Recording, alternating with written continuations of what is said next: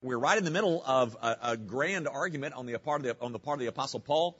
I told you last week that I wanted to give you an illustration of this, and I do, and I will, and that's what we'll do tonight. But let's figure out where we are in terms of let's try to reinsert ourselves in the midst of the argument and in the midst of the logic. Go back with me to verse 5. For Moses writes about the righteousness that is based on the law, that the person who does the commandments shall live by them. But the righteousness based on faith says, do not say in your heart, who will ascend into heaven, that is to bring Christ down, or who will descend to the abyss, that is to bring Christ up from the dead. But what does it say? The word is near you, in your mouth and in your heart. That is the word of faith that we proclaim. Now, guys, let's go back and let me tell you what the Apostle Paul is up to. It's a great argument. It's a fun thing. It's what he is doing, beginning in verse 5, is comparing, and you'll notice in your text, righteousness that is based on the law. That's in verse 5. You see that? Then in verse 6, he says, the righteousness that is based on faith. He is comparing and contrasting those two things. A righteousness that is based on law versus a righteousness that is based on faith. He does that in verse 5, and he does this in verses 6 through 8. Well, really 6 through 10, but that's all we're looking at. He is comparing those two things. In verse 5, he says, the righteousness that's based on law looks like this. It is the person who does the commandments shall live by them. He simply states that if you're going to try to obtain righteousness based on law, then you're going to have to do the commandments, all of them, perfectly, as interpreted by Jesus Christ. Okay? So, very frankly, folks, I am offering you another route to get into heaven.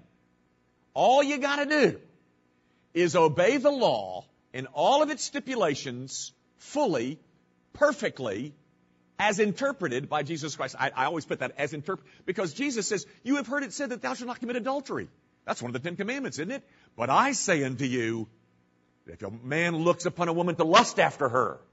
So it's not simply the letter of the law that Jesus says is that you're required to obey. It is the spirit of that same law. It is not just an external, outward obedience. It's an internal obedience as well. So, here it is, guys. Here's a path to heaven.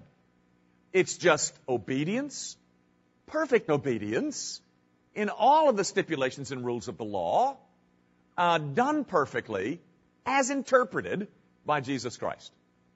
And, as James 2 tells us, to violate one of those makes you guilty of the whole thing. I mean, it's not enough to be, 99 real close, but, you kicked the dog one night when you came home from work because you didn't get the sale. That's the only thing you ever did. Sorry. It's got to be done perfectly. So last week, what we looked at is he says the righteousness based on law looks like that. And then he says in verse 6, but the righteousness based on faith, it looks like this. Do not say in your heart, who will ascend into heaven? And you remember last week, I said to you that in these verses, he is quoting Deuteronomy 30. Remember that? So you might want to find that again, Deuteronomy 30. That language of Romans 10 comes out of Deuteronomy 30. Paul is quoting Moses right out of Deuteronomy 30. And he is saying, righteousness based on law looks like this. But a righteousness that is based on faith looks like this. This requires an heroic effort. And Paul says, but righteousness that is based on faith, it doesn't say, who will ascend into heaven? That is, I told you that all the ancient gods were gods that were remote and were reluctant and were unwilling to be reached, and all of the secrets of heaven were lodged up in the heavenlies, and to get them that you had to climb and strive and work so that you could wrench these great truths from the gods. And Paul says, oh, by the way, that's perfectly consistent with this. All of that climbing and striving and wrenching and working, that's what this is. But he says the righteousness that is by faith, it doesn't say you got to go to heaven. No. It doesn't say that you must go to the abyss. Remember, Moses uses the word sea, S-E-A. And I said to you, Paul uses the word abyss, but the image is the same, of chaos and destruction and death. The idea is, don't say you've got to go on some quest.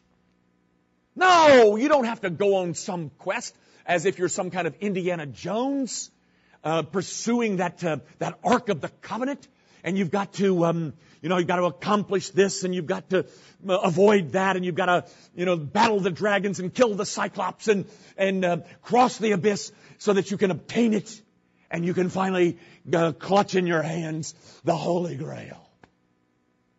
The righteousness that is by faith doesn't look like that. No. It doesn't say you have to ascend. It doesn't say that you have to descend. It says it's in your mouth. It's in your heart. That's Deuteronomy 30 verse 14. Now that's what we looked at last week, guys. The idea of a quest and killing the Cyclops and crossing the abyss and I used the illustration of the third movie of Indiana Jones, and he was looking for the Holy Grail. He and Sean Connery were looking for the Holy Grail, and he had to step off that ledge, and then the stairs came, and then they opened it up, and there's the guy that's 900 years old waiting for all that business. That's consistent with this. I mean, if you're gonna try to gain a righteousness that's based on law, then you've got to earn and strive and win and battle and work. But the righteousness that's based on faith is not like that. Do not say that you've got to ascend. Do not say that you have to descend. You don't have to go on a quest. You don't have to conquer the abyss. You don't have to meet the dragons and slay them. No, it's near you. That's the language of Paul that he gets right out of Deuteronomy 30. It's in your mouth. It's in your heart. Now, guys, that's what we looked at last week. And I said to you that there is a wonderful illustration of this whole thing in the Old Testament that I want you to see. And that's what we're going to do tonight. Really, what I've done, I haven't said anything new up to this point. That's what I said last week. But I want you to see this illustration, and it is... I hope it says to you the things that I think it says. At least it says. I think you'll understand it. This is in 2 Kings chapter 5. So go find that.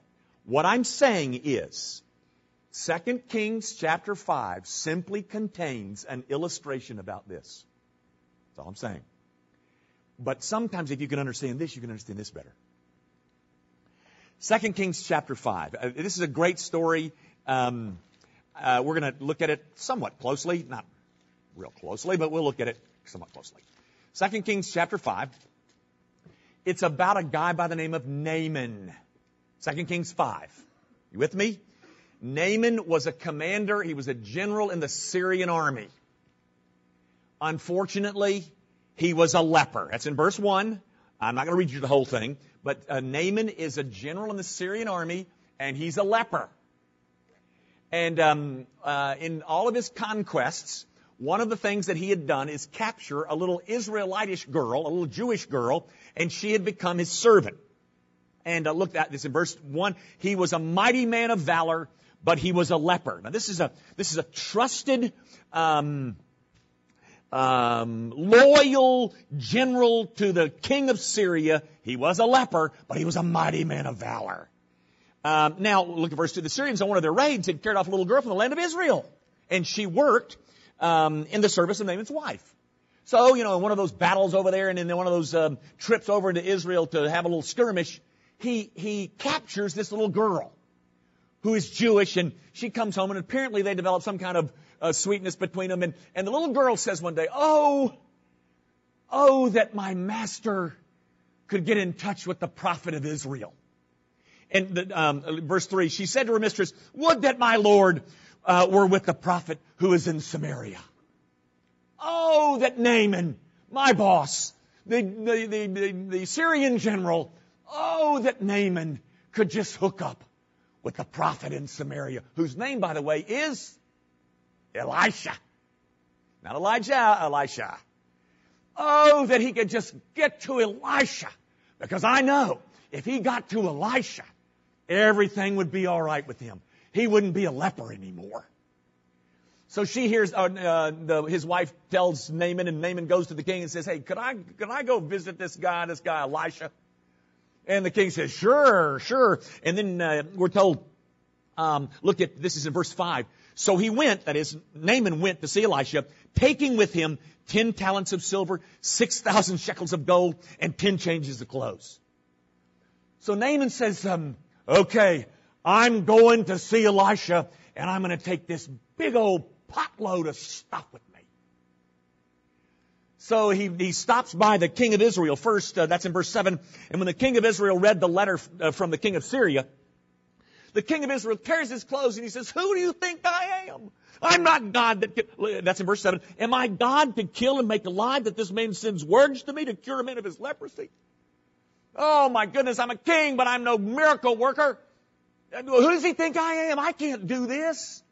So that ends kind of badly, but he heads on over to where Elisha is. Naaman and his entourage, with all the gold and all the silver and all the changes of clothes, goes over to see Elisha. So when they finally get to Elisha's house, or Elisha's cave, or wherever he is,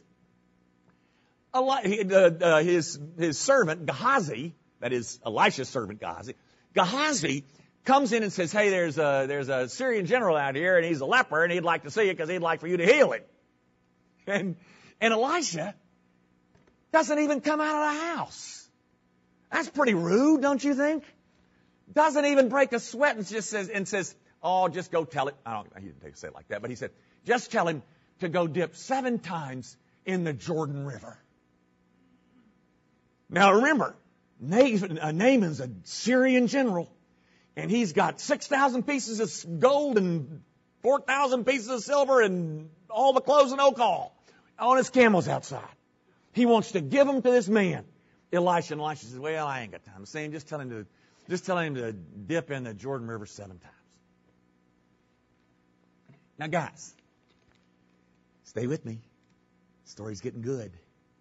Verse 10. And Elisha sent a messenger to him saying, go wash in the Jordan 7 times and your flesh shall be restored and you shall be clean. Verse 11. But Naaman was angry and went away saying, behold, I thought that he would surely come out to me and stand and call upon the name of the Lord his God and wave his hand over the place and cure the leper. Are not Abana and Pharpar, the rivers of Damascus, better than the waters of Israel? Could I not wash in them and be clean? So he turned away and went away in rage. Do you see how he reacts? Elisha says to Gehazi, just go tell him to wash 7 times in the Jordan. Gehazi comes out and says, hey, Elisha says, just go wash 7 times in the Jordan. And Naaman says, what? What do you mean 7 times in the Jordan? I'm not going to wash 7 times in the Jordan. Well, I thought what he would do is that he would come out and he would wave this magic wand and there would be lightning and there's this abracadabra and this big boom and there'd be this big production and this whammo-zammo and Batman would fly out of the east and Spider-Man would come through the trees and everything would be big. And he turns away in rage. He says, we got rivers in Syria. We got the Abana and the Pharpar. If I wanted to dip in a river, I'd dip in my own rivers. I'm not dipping in his river. Now, guys, here's the point. Notice what his servants said to him. Verse 13. But his servants came near and said to him, My father, it is a great word the prophet has spoken to you. Will you not do it? Has he actually said to you, wash and be clean? You know what they're saying to him? They're saying, boss, if Elisha had told you to go do something really big, you'd have done it. If Elisha had told you that you needed to go on a quest and slay the Cyclops and strap yourself to the mast so that the fairies cannot tempt you, you'd have done it. If he'd have waved some magic wand and said abracadabra and there'd have been lightning, you'd have liked that. Or even if he'd have said, I'll heal you, but it's going to cost 6,000 pieces of gold and 14,000 pieces of silver and 10 changes of clothes, you'd have done it. Because you would then be able to say, I am no longer a leper, based on that which I have earned.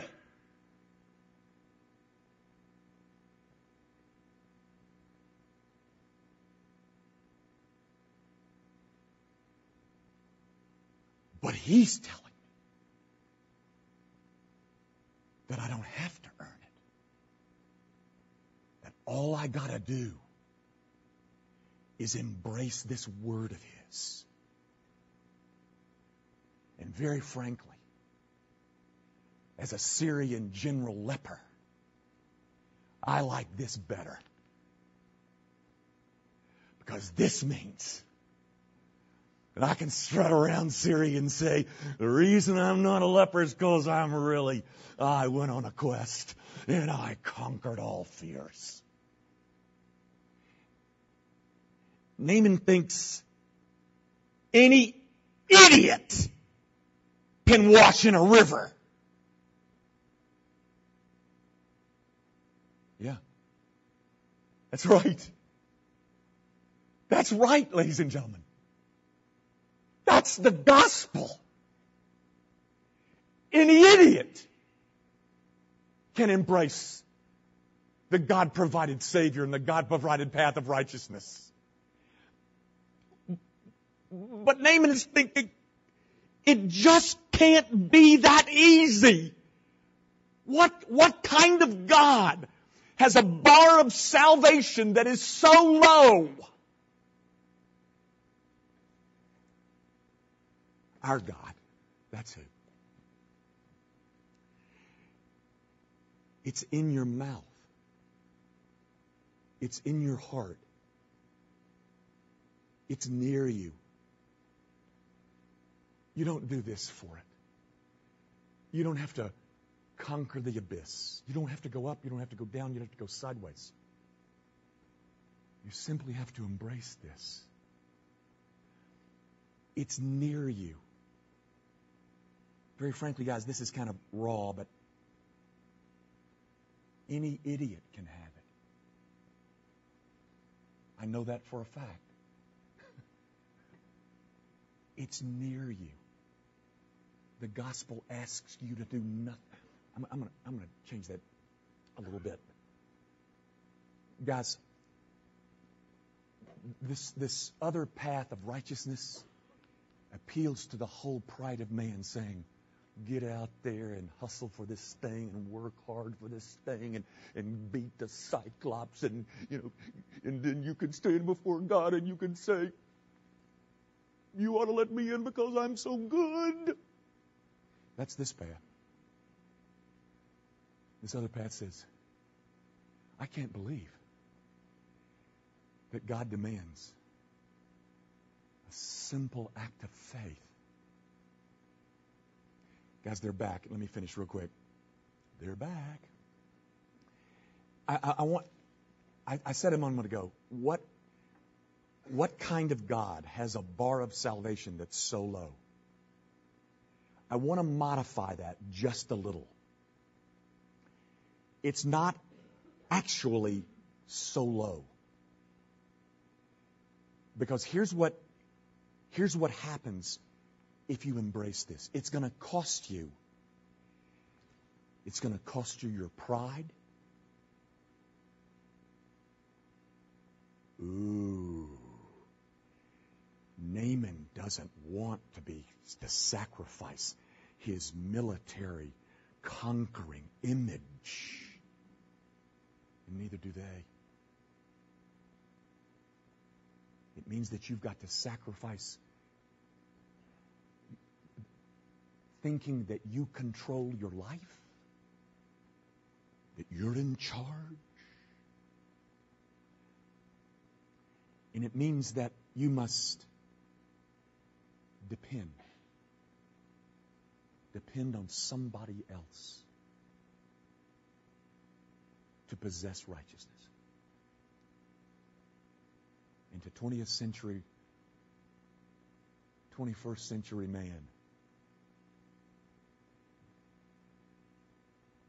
every time they'll respond like Naaman. Give me something to do. Give me something to buy. Give me something to work for. Give me something to earn, and I love that gospel. But Moses said, and Paul quotes, you don't have to go up. You don't have to cross the sea. You don't have to sink yourself into the abyss. No. It's near you. It's in your mouth. It's in your heart. Now, I hope you might be still at Deuteronomy 30, because this is where we're going to close. Deuteronomy 30, ladies and gentlemen, is one of the most glorious sections in the Old Testament. You will notice, after having had that whole argument that Moses has given, Moses says in verse 19, this is glorious, folks. I call heaven and earth to witness against you today that I have set before you life and death, blessing and life. Ladies and gentlemen,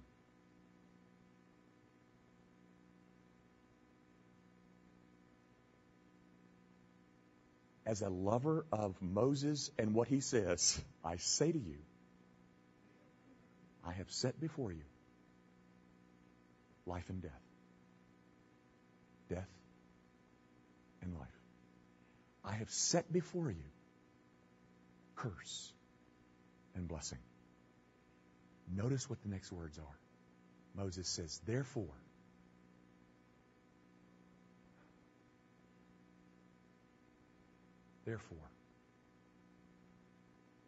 choose life.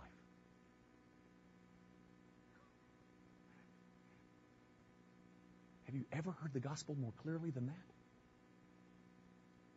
Choose life. Choose life. And one other thing. He says that you and your offspring may live, loving the Lord your God, obeying his voice, and holding fast to him, for he is your life. I don't blame Paul for quoting that. What is your life? He is your life. The finished work of Jesus Christ is your life. You triumph, ladies and gentlemen, through losing. Just like Christ. He was the one that went into the abyss for you. He was the one that won eternal life as the victor for you. He went on the quest for you. He is your life. Therefore, choose life. Choose life. Choose life. Choose life. But that ain't going to get you there.